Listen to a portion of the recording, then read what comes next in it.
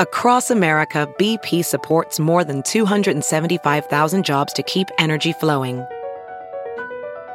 Jobs like updating turbines at one of our Indiana wind farms and producing more oil and gas with fewer operational emissions in the Gulf of Mexico. It's and, not or. See what doing both means for energy nationwide at bp.com/investing in America. I'm Rachel True. And I'm Trent Venegas. And you're listening to Quoting Gene Roddenberry, the 100-day podcast that celebrates what would have been the 100th birthday of the man that created Star Trek. Each day between now and the end of our podcast, August 19th, one of Star Trek's biggest icons, or celebrity fans, or both, will be quoting Gene Roddenberry. Then we're going to take a deep dive into why we think this sci-fi legend still has a lot to say to the world.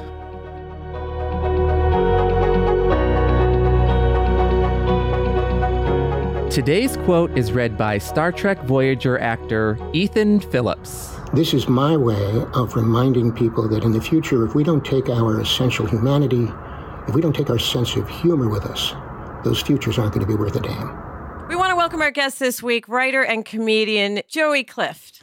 Yeah, excited to be back. I just got to say, if you listen to the last episode, that Trent is still here with us means he did not get struck by lightning, so we're in the clear. Praise. Trent is still here. Praise Zeus. Zeus did not attack him. But Joey, yeah. I would think this is right up your alley, and also it's right up mine. It's partially why I loved Star Trek so much as a little kid, because it had humor, unlike there was a superhero movie where there was not one drop of humor in the 2.5 to 4 hours I watched it. And I just want to say humor is a universal way to connect with people. Yeah, I think that this quote, actually, I'm gonna go the other way. I'm gonna say this quote's very wrong. Speaking as a comedian, all jokes are trash. If we got rid of all jokes, we'd be better as a species.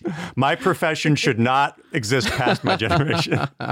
Wait, Joey, I actually have a question for you. Are all jokes passive-aggressive? To a certain extent, they are, aren't they? Oh, yeah. I think that all jokes have a little bit of spite in them. They do? I actually, because, I'm a super aggressive chick, and this guy was like, you're passive-aggressive. And I was like, I'm not. I'm aggressive. And then I went, oh, it's because I'm funny. Because you have to be able to take a thing, subvert it in your head all within half a second to spit out a joke. And I guess that's passive aggressive, but that's not what Mr. Roddenberry was talking about. Mr. Roddenberry was saying, what do you think, Joey? Yeah, well, I think that, just to your note about all jokes being a little bit passive aggressive, I think that, what a laugh is it's a, in terms of scientific stuff, it's your brain's acknowledgement of a deflation of tension. So because of that, the reason that all jokes are a little bit passive aggressive is by doing that, you're building up the tension that you're then releasing with a punchline or something like that. Interesting. Right. But by their nature, that's what they are. And then I felt bad about it. And then I was like, no, I'm not going to feel bad that I'm a funny chick who uses humor to charm my way through life. Oh, yeah. It's definitely if you play D&D, it's we're all bards with high bluff stats. We're rolling 20s with our jokes, basically. But I think that this quote's spot on. I think that a sense of humor is really important because, exactly what you said, Rachel. It's it allows us to connect with other people. If you're working in an office with a group of people, you're not going to relate on the tragic trauma that you've gone through in your life. You're going to be relating on a funny quote you saw on Family Guy or whatever, Well, you are if you're a millennial. Oh, yeah. Fair. Yeah. Well, what I really love about this quote, that Ethan Phillips is the one who's reading it. And if you're a Voyager fan like I am, you know that he played Neelix. And Neelix was a funny character. He had a lot of heart. I think he had a lot of humanity, even though he was a Talaxian. He wasn't human. He kind of looked like Snarf from Thundercats. That's what he reminded me of when I first saw him. But I know a lot of people, and I'm in a few Star Trek groups on Facebook. And, people are very free with their opinions on Facebook. And Neelix gets a lot of hate. People don't really like that character. And I think I love that character. Because he is a perfect example, or he's a very good example of exhibiting humanity not being a human. So for me, like humanity is like love and care for people. And he's a funny character. He's a little bit of a buffoon. But as the series continues, he gets stronger and he grows a little bit out of that silly kind of character that he had in the beginning. And it shows this arc of character growth. So that's why I love that Ethan's the one who's reading this quote. Oh, he's super, super talented guy. Mm-hmm. Also, I'm going to say Neelix, this is maybe a controversial opinion. He's a real fashion plate. His outfits are great. He's got drip. His haircut is like straight out of a 1970s punk show. Like, I'm going to stand Neelix. I'm going to stand Neelix. Oh, actually, yeah. Trent's rocking the Neelix haircut right now. I have a little Neelix going on right now. Oh, heck yeah. One thing I want to jump in, I was thinking about with humor, and I don't know that this is at all what Mr. Roddenberry was speaking of, but often through history, people, like when we look at Claudius, right? Mm-hmm. I love history. And we look at Claudius, if anyone's read the book I, Claudius, or seen the TV show, Claudius played the fool, and survived way longer than any of his other relatives. And he got to be emperor, basically by doing that. And I think there's a way to diffuse things, as you were saying, Joe, with a sense of humor. You can get the attention off you and onto something else with a sense of humor. So in a way, humor is diplomacy to a certain extent when it's not too passive aggressive. Yeah, I think that to go to, I guess, just like base humanity, like humor is just as much of a survival mechanism as being buff is. Like it's something where, speaking as somebody that like, I'm like 5'10" and weigh 120 pounds, and I've been this weight for, a good chunk of my life. I'm not a very strong guy. I know I sound like I'm buff and burly, but I'm just not a very buff and burly guy. So my like survival method on like growing up, on, like a res in Washington State was definitely just like I was the one with the jokes. I was really good at roasting people. I was really good at like deflecting, and like it's something where like it's diplomacy. It's the ability to, like get people on your side. It's the ability to like, in my adult life, like tackling complex issues in a way that people understand that's not preachy. It's like, it's something that I think is just like an important mechanism of being human, I completely agree. I think humor is such an important survival tool. It helps us to adapt to pretty much any situation. If you're thinking about explorers and space exploration in general, I think there was an episode in Star Trek Enterprise when it's very early on in, Starfleet going out into space, and the technology wasn't quite right there. They were only going warp 5, and they didn't even have shielding at that point. And, when things go wrong and it looks like they're not going to make it, they might not make it to the next planet to get refueled or whatever. They rely on humor to get them through it. Like in their last moments, they're laughing and they're telling jokes because it's a way to survive the situation they're dealing with now. And then thankfully and invariably, they are rescued. But humor being a very important survival tool, I think is at the heart of what Gene is saying here. And the other part of this quote is we have to bring our humanity and our humor, right? So again, I'm having a cynical week, I think, and it's only today. What is our humanity, right? Because as you guys said, it's all these great qualities, right? But it's not actually too. It's also these other qualities that aren't so great, right? That we've all experienced.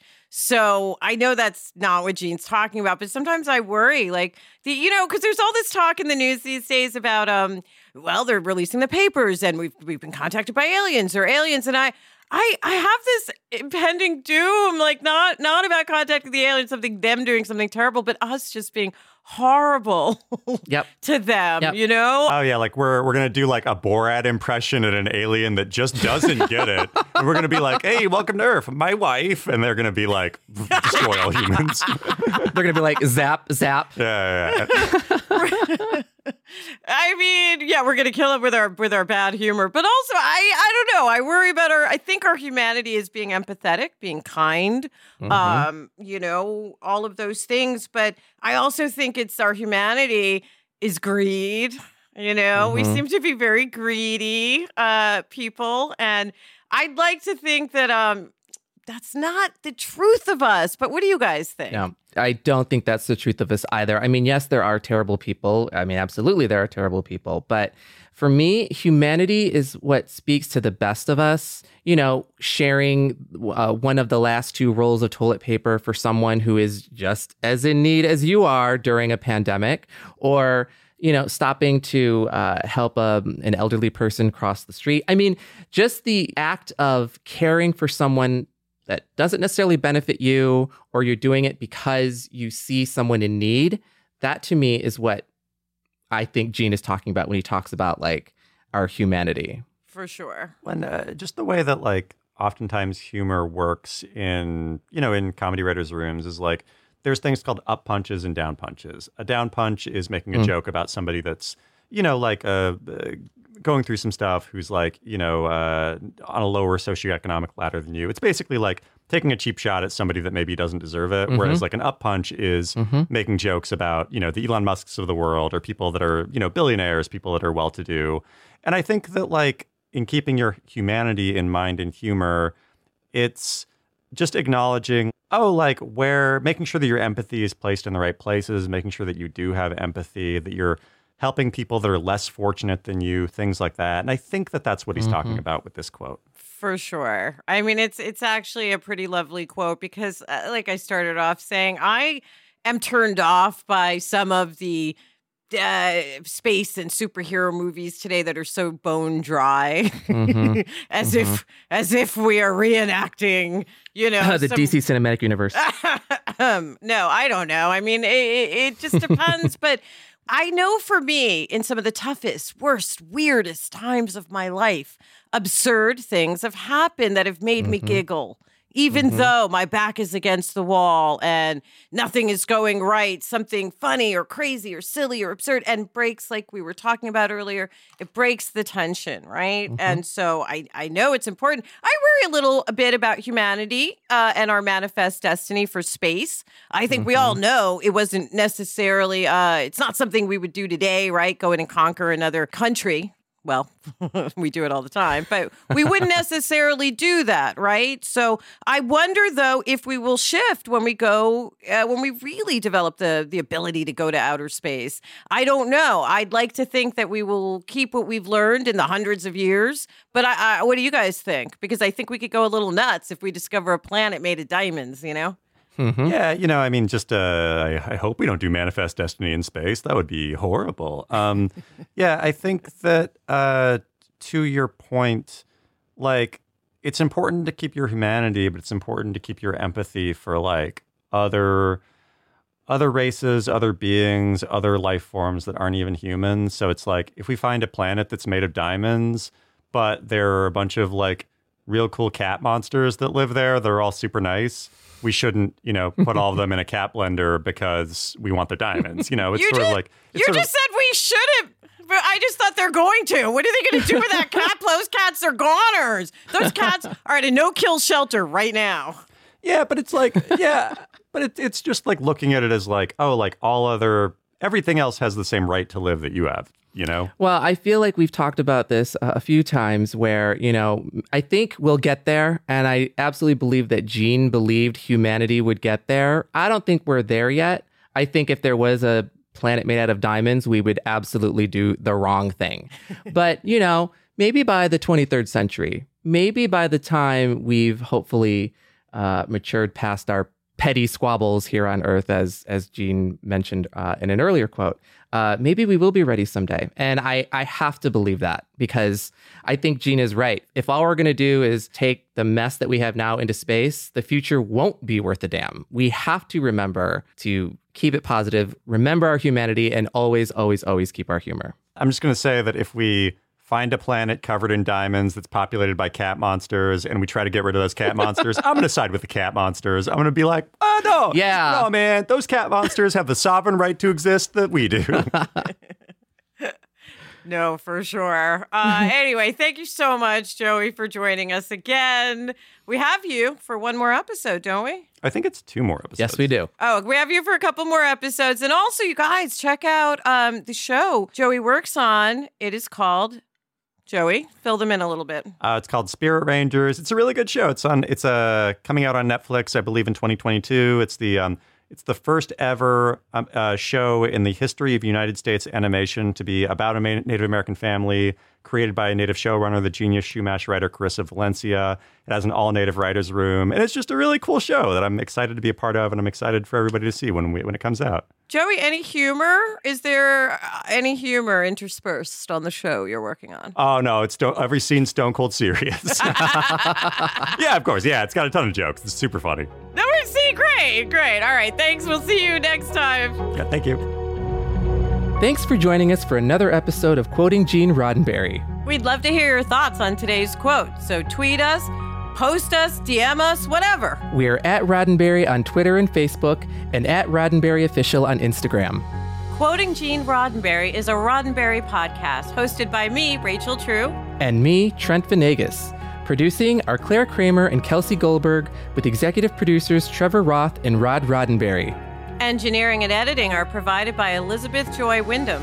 And special thanks to all those who were kind enough to read a quote and give a voice to Gene Roddenberry's everlasting words. Live long and prosper.